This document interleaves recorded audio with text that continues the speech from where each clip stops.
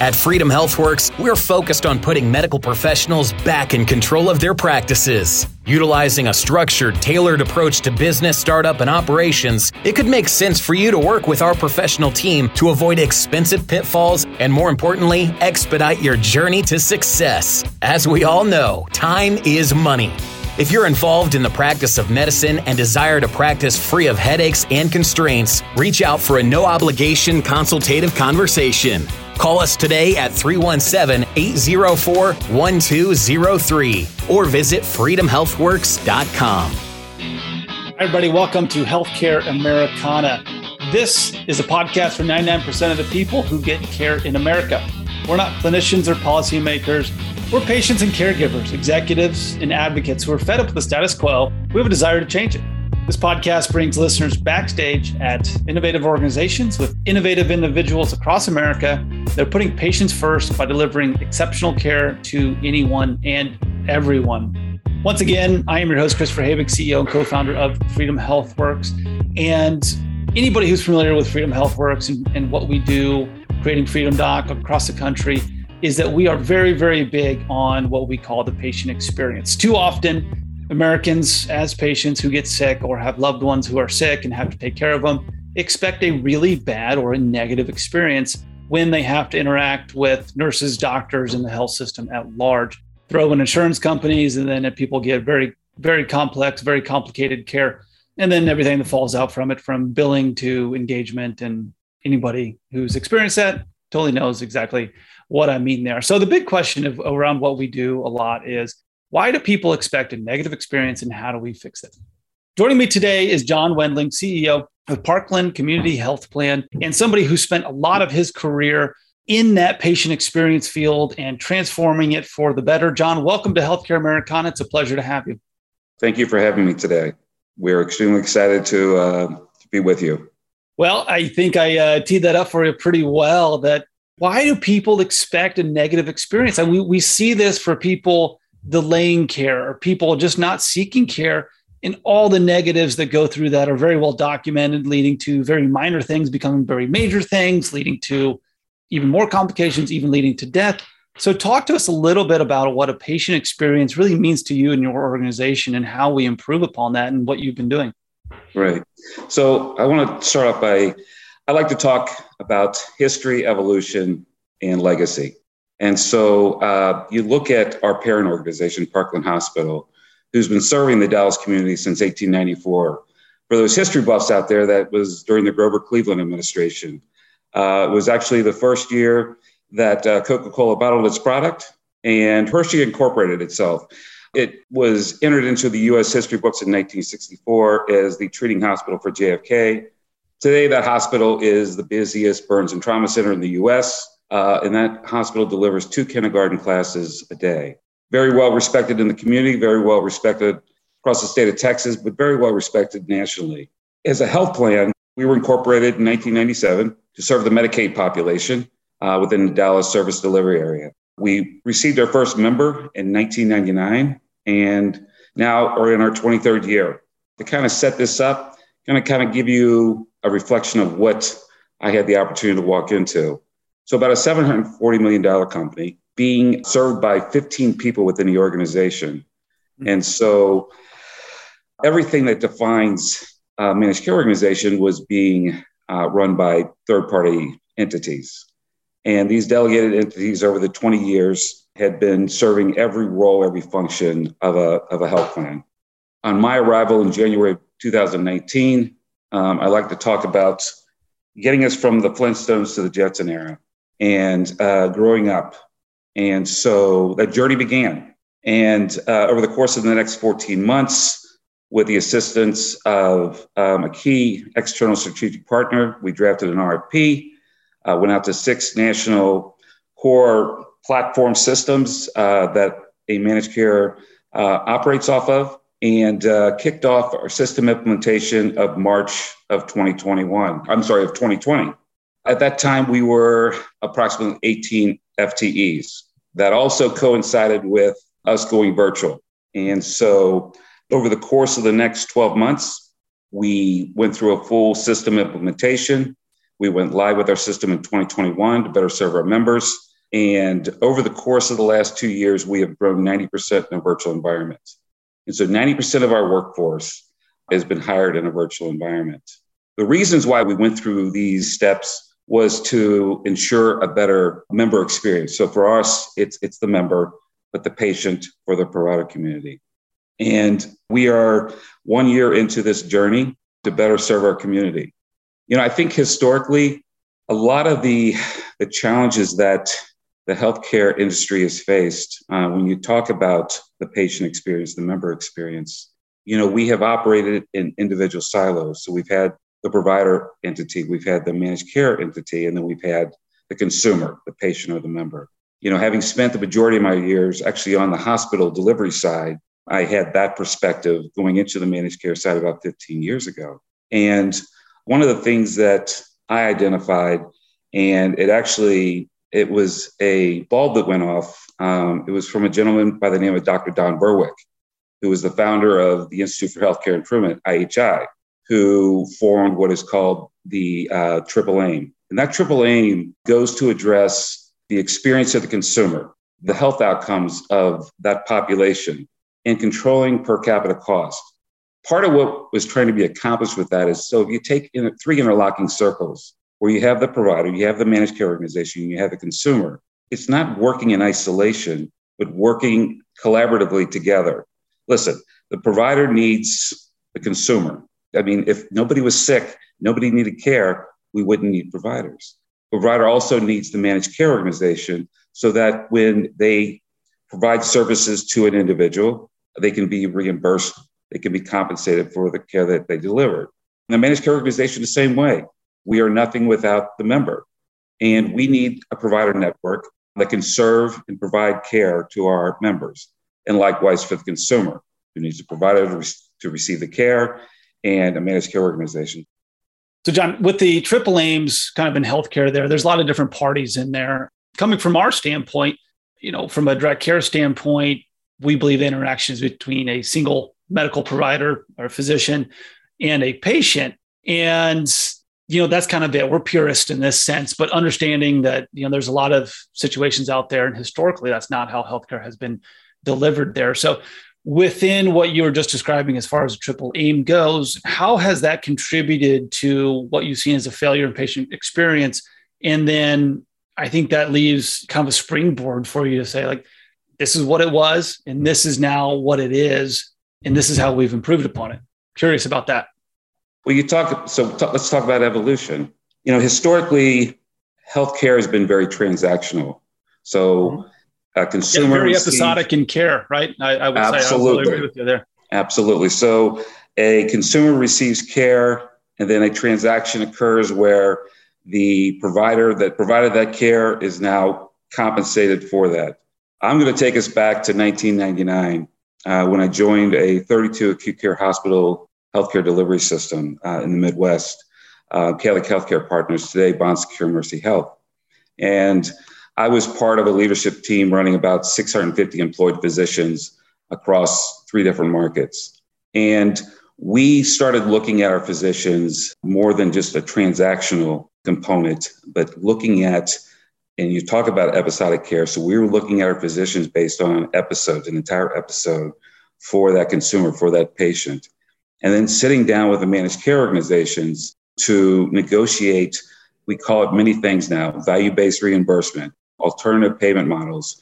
And it now has accountability extending out beyond just a transaction. And now it's providing a better level of care for a better experience and being compensated based on those outcomes.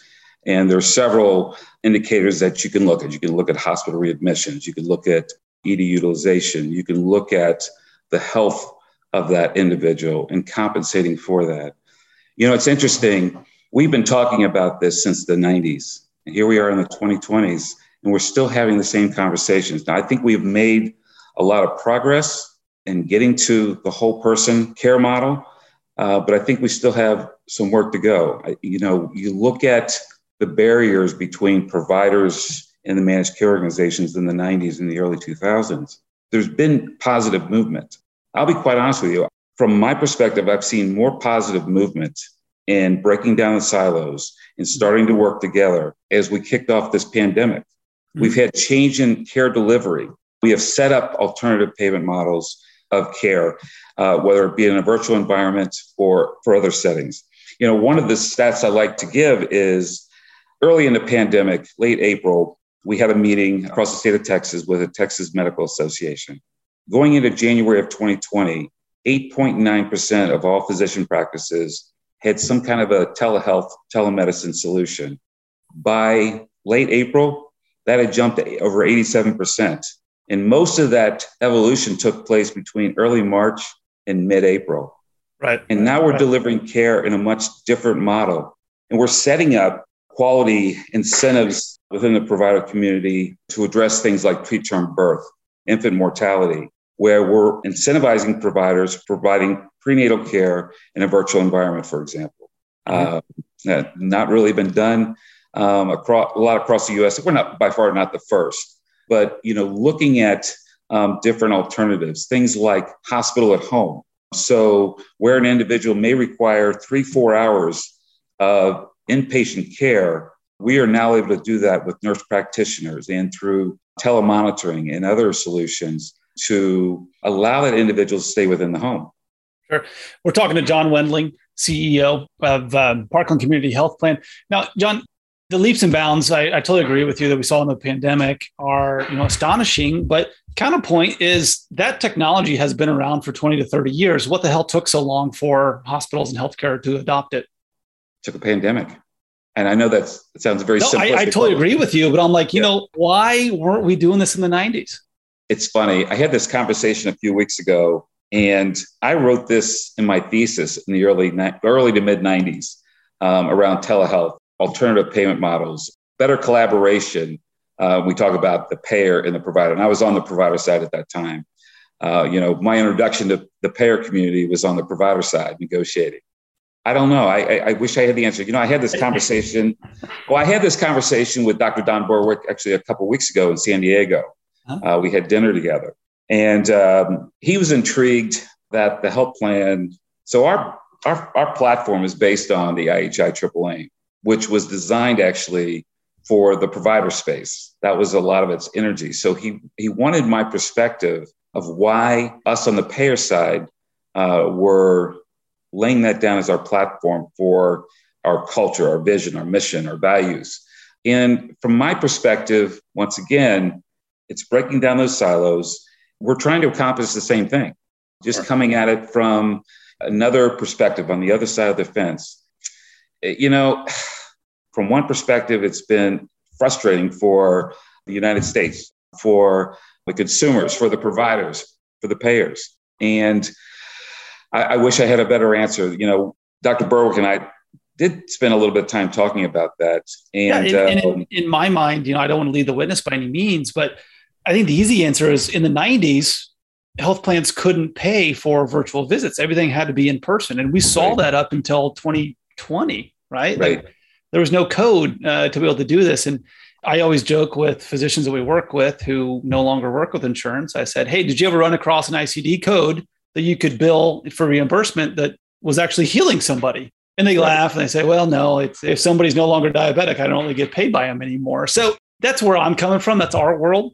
Mm-hmm. And I don't want to, put you on the spot and hit you with it, but it's just, that is something that it just kind of stuck in my mind that whenever we build a practice, it's inherent that virtual care is a supplement, not a replacement. Right. Mm-hmm.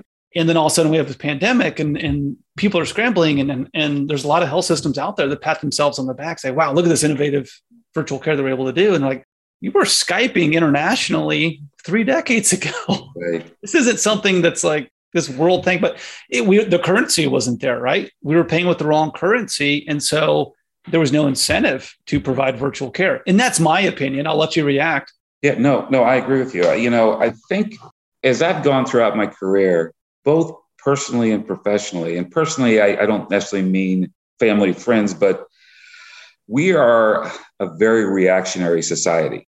That's my perspective. We enact laws based on an outcome, not forward thinking. It's one of the things that Dr. Berwick talks about as well.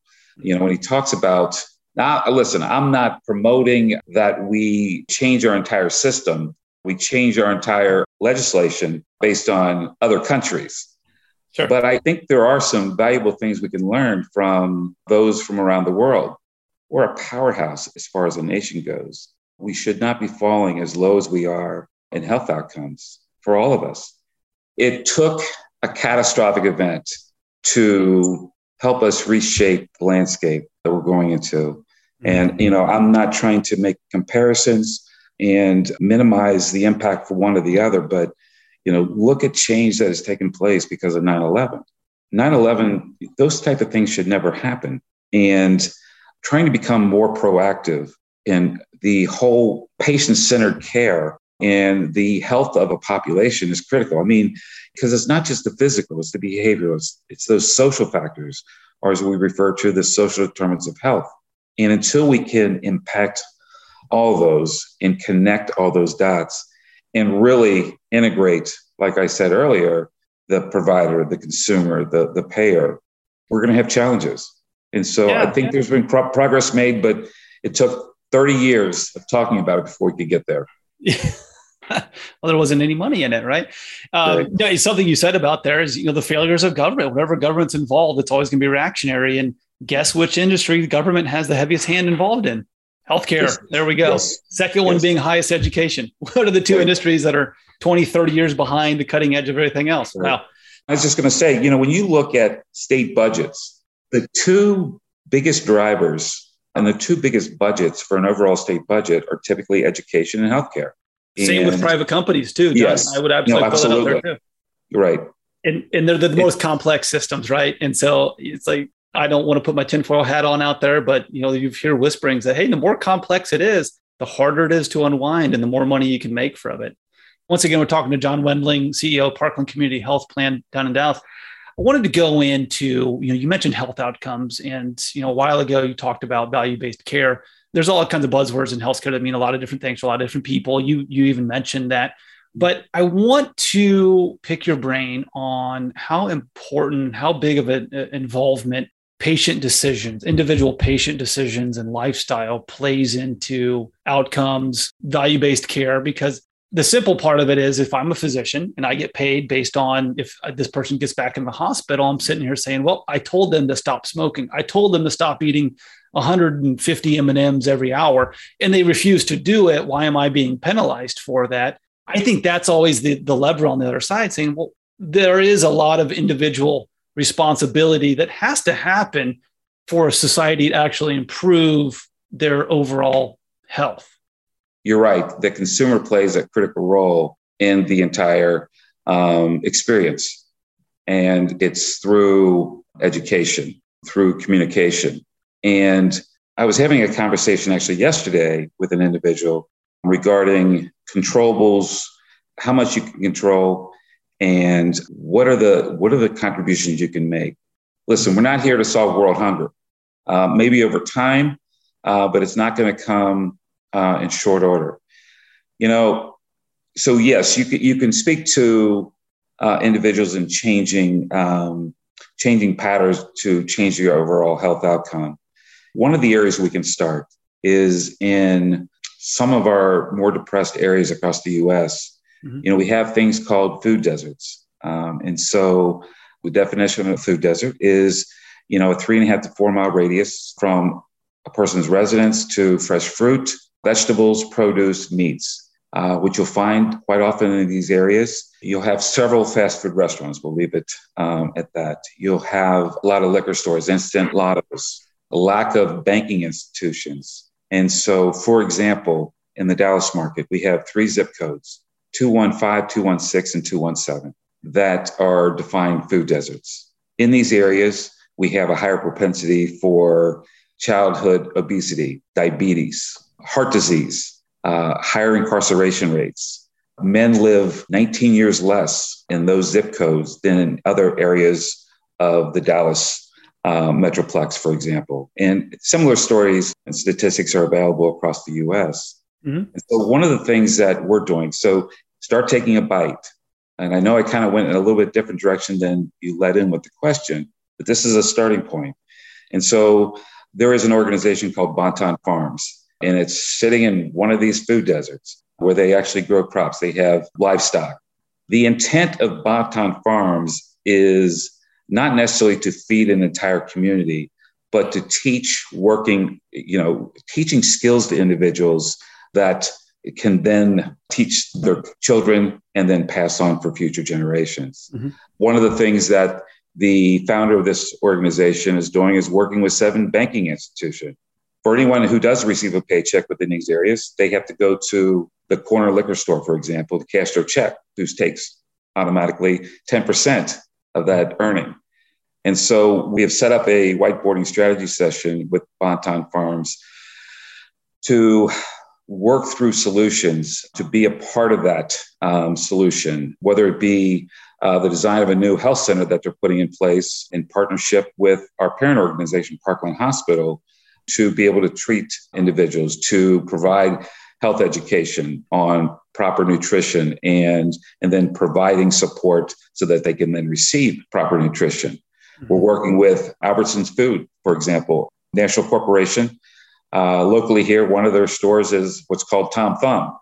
And we are developing a mobile grocery store where we will be taking grocery stores into the community at reasonable prices so that individuals can basically walk out their door, walk down to the end of the street to get proper nutrition. Sure. There are a lot of opportunities like that we can take advantage of to start changing that landscape. Listen, someone who lives in one of these areas, that doesn't start at the age of 20 or 30.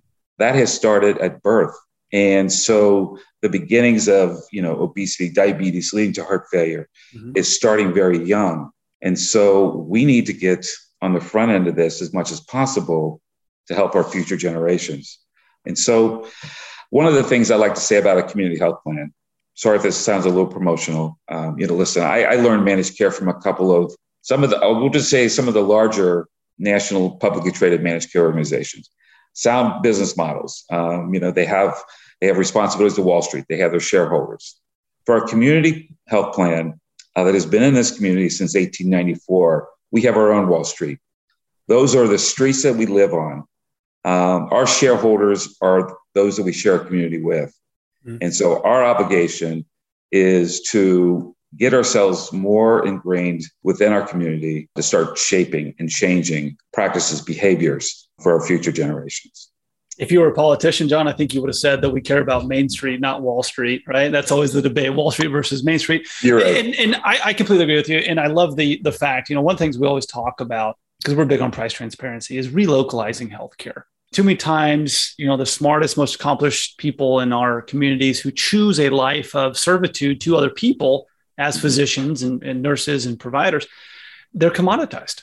Mm-hmm. And so too many times we say, look, the person in the white coat's the same, whether you're an NP, a DO, an MD, a PA, they're kind of like saying, we'll kind of interchange them. And I think that really puts the patient at a disadvantage in that regard. So I love the fact that you're relocalizing your health plan. And if that works for people, great. Just like we love when physicians get into the community and actually become a pillar of the community and get involved and those things around them. And I would say you just drew a lot of parallels in an urban market, but there's a lot of socioeconomic similarities between rural America too, and might not have the food deserts, but goodness gracious, there's a healthcare desert in rural areas as well. And curious from your standpoint, kind of as our episode comes to a close here, working with Medicaid patients, which historically, if you say, hey, doctor, would you rather have a commercial paying patient or a Medicaid patient? They're going to say, I'm going to take the commercial paying patient because the Medicaid patient's not going to listen to what I say. Different lifestyles, kind of like you said there. So is it all education when it comes to Medicaid plans? I mean, in my mind, there are so many barriers to overcome from the health plan standpoint that not only are these people at a disadvantage from what they think is normal versus what we believe is normal, or somebody not on a Medicaid plan and kind of depressed areas, like you said. Where else do you go beyond an education standpoint into showing them that there is a better way to do things, I guess would be a fair way to ask. Right. So one of the things that we need to address is access to care. I'm going to tell you, from someone who's been in the healthcare industry for over 30 years, making an appointment and going to my PCP, following up for blood work, for example. Pretty easy, transactional. Now you throw in complications and other specialists, and it can become, and depending on if there's any comorbidities tied into that as well, it can become very challenging for those within the industry. And now you throw in, whether it be a rural or urban-based area, or even in the suburbs, maybe with not as many of the support systems or support opportunities, whether it be technology, economics, whatever. It is incumbent for the payer, but also for the provider, to help the consumer navigate the healthcare delivery system. I will tell you, for a Medicaid population, that can be challenging. It can be challenging for the most educated. So it is incumbent on all of us to work together. To talk about rural, I'm going to give you an example. So how do you get to Dallas to, take an organization from where we were to where we are and where we're going? I had to make a little stop in Lincoln, Nebraska to do a financial turnaround for a MCO, managed care organization, And I was introduced with the state of Nebraska, along with the University of Nebraska, teledentistry. And so, that's what I said too. And so, you look at, it's in Texas, it's in Nebraska, it's in other parts of the U.S. where, you may have the closest dentist 3.5 hours away. And so to go do a routine checkup, cleaning, x-ray, to then identify that you have additional issues that we're going to need you to come back for, can make it challenging for the consumer. And so this teledentistry model is pretty simple. As long as you have a dental hygienist, for example, in a rural area that can have a telesolution like in a metropolitan area. Now, there's not a lot in Lincoln, Nebraska, but Lincoln and Omaha, you can have that transmission. Listen, dental hygienist does the cleaning. They're the ones that perform the x-ray. The dentist comes in at the end of the service, can read the radiology images telephonically or virtually. Thank you. And then can actually have the individual, the dental hygienist, with the mirror, and can check the teeth and make a determination at that time whether it is necessary for that individual to make the 3.5-hour trip, one trip versus two. It's an access and convenience factor, I think. And to me, that just resonates as far as, wow, we're actually putting the patient, like you said, before, patient-centric. We're going to see what works for your schedule, not just, well, I got these slots available in the next 6 months. And if you don't take it now, I can't see it in 3 years. Right. And I exaggerate, but I mean, that's so many people's interaction with healthcare right now. And then not to even get started on where there's a lot of misnomers about, well, I have to have insurance so I can go see a doctor or a dentist. And you're like, well, wait a minute, you don't. There are an absolute role for, insurance to play and on the bigger stuff, but there's just a lot of misconceptions that I know you're fighting every single day, I'm sure, that we see in the broader industry as well. So, John, as our time comes to an end here, I always love asking this question. From your perspective, running the health plan side of it, what does that perfect healthcare system look like to you? You got your magic wand and you say, all right, fast forward, and I've been able to do everything I wanted to do. We're in the future. Everything's humming along. What kind of system is that? What does that look like? I love this question, by the way. So one of my commitments coming in the door was to ensure we serve more of the community. Once again, we've been serving this community since 1894. And so we've been serving the Medicaid population now going on 23 years. 2024, we will have an ACA plan through the exchange. You look at our parent organization, Parkland Hospital, is a county district. It's a safety net hospital. It serves a higher percentage of uninsured and underserved. And so as individuals come in with no insurance, we will offer them a benefit plan. Bronze plan will pay 100% of the premium. We'll offer a few additional benefits for a nominal premium for the silver plan. We are now serving a little bit more of the community. We will then move into the self-employed commercial space. Parent organization has 15,000 employees. Here's the message, though. We're now serving more of the community. From my perspective, whether you have a commercial plan, a Medicare plan, a Medicaid plan, we all should have access and right to receive healthcare services. And so the more individuals that we can place in their wallet a Parkland Community Health Plan insurance card, to me, that is the perfect state. Part of our charge is to grow the business. The story goes by 25, 26, we should turn this $740 million company into about a $1.4 to $1.5 billion operation. As we approach the end of the 20s, we should exceed $2 billion in operating revenue, but we'll be serving more of the community. Here's legacy. It's not achieving $2 billion. It's being able to serve a community for future generations. The story goes, once we achieve $2 billion in operating revenue, I'm going to hang out my bow tie and three-piece suit, and I'm going off to a beach selling tie-dye T-shirts and bucket hats. But we are serving more of a community than we started with in 2019. It's a fantastic goal. And are you guys nonprofit? We are. And I said that was going to be the last question, but you just picked my brain there. There's kind of a fight against, nonprofits and saying tax exempt status versus serving the community. But I know just based on the research that I've done that you guys are really going out there and trying to enable that access. We talked about nutrition education. So, I think you're on the good fight there. So John Wendling, CEO, Parkland Community Health Plan. Thanks so much for joining us here on Healthcare Americana. It has been a pleasure talking to you. Thank you. Have a great day. That's going to do it for this episode of Healthcare Americana. If you haven't yet, be sure to subscribe to the show on your favorite podcast platform. Check us out online at healthcareamericana.com to catch previous episodes. Subscribe to our mailing list. Check out our awesome swag and awesome gear in the online store. Once again, I am your host, Christopher Havig. Thanks for listening. Check out healthcareamericana.com to hear all our episodes, visit the shop, and learn more about the podcast. Healthcare Americana is produced by Taylor Scott and iPodcast Pro and managed by Melissa Turpin. Healthcare Americana is brought to you by Freedom HealthWorks and Freedom Doc. If you've been struggling to get the care you need and the access you want, it's time to join your local Freedom Doc. Visit freedomdoc.care to find the practice location nearest you. Whether you're a patient, employer, or physician, the Free Market Medical Association can facilitate and assist you in your free market healthcare journey. The foundation of our association is built upon 3 pillars: price, value, and equality, with complete transparency in everything we do. Our goal is simple: match willing buyers with willing sellers of valuable healthcare services. Join us and help accelerate the growth of the free market healthcare revolution. For more information on the Free Market Medical Association, visit fmma.org. Hi again, everyone. This is Chris. At Healthcare Americana, we're always on the lookout for great stories to tell in the healthcare industry, and we'd like to hear yours. Check out healthcareamericana.com and send us your ideas for episodes or if you'd like to be a guest. Thanks again for listening. Hope you enjoy it.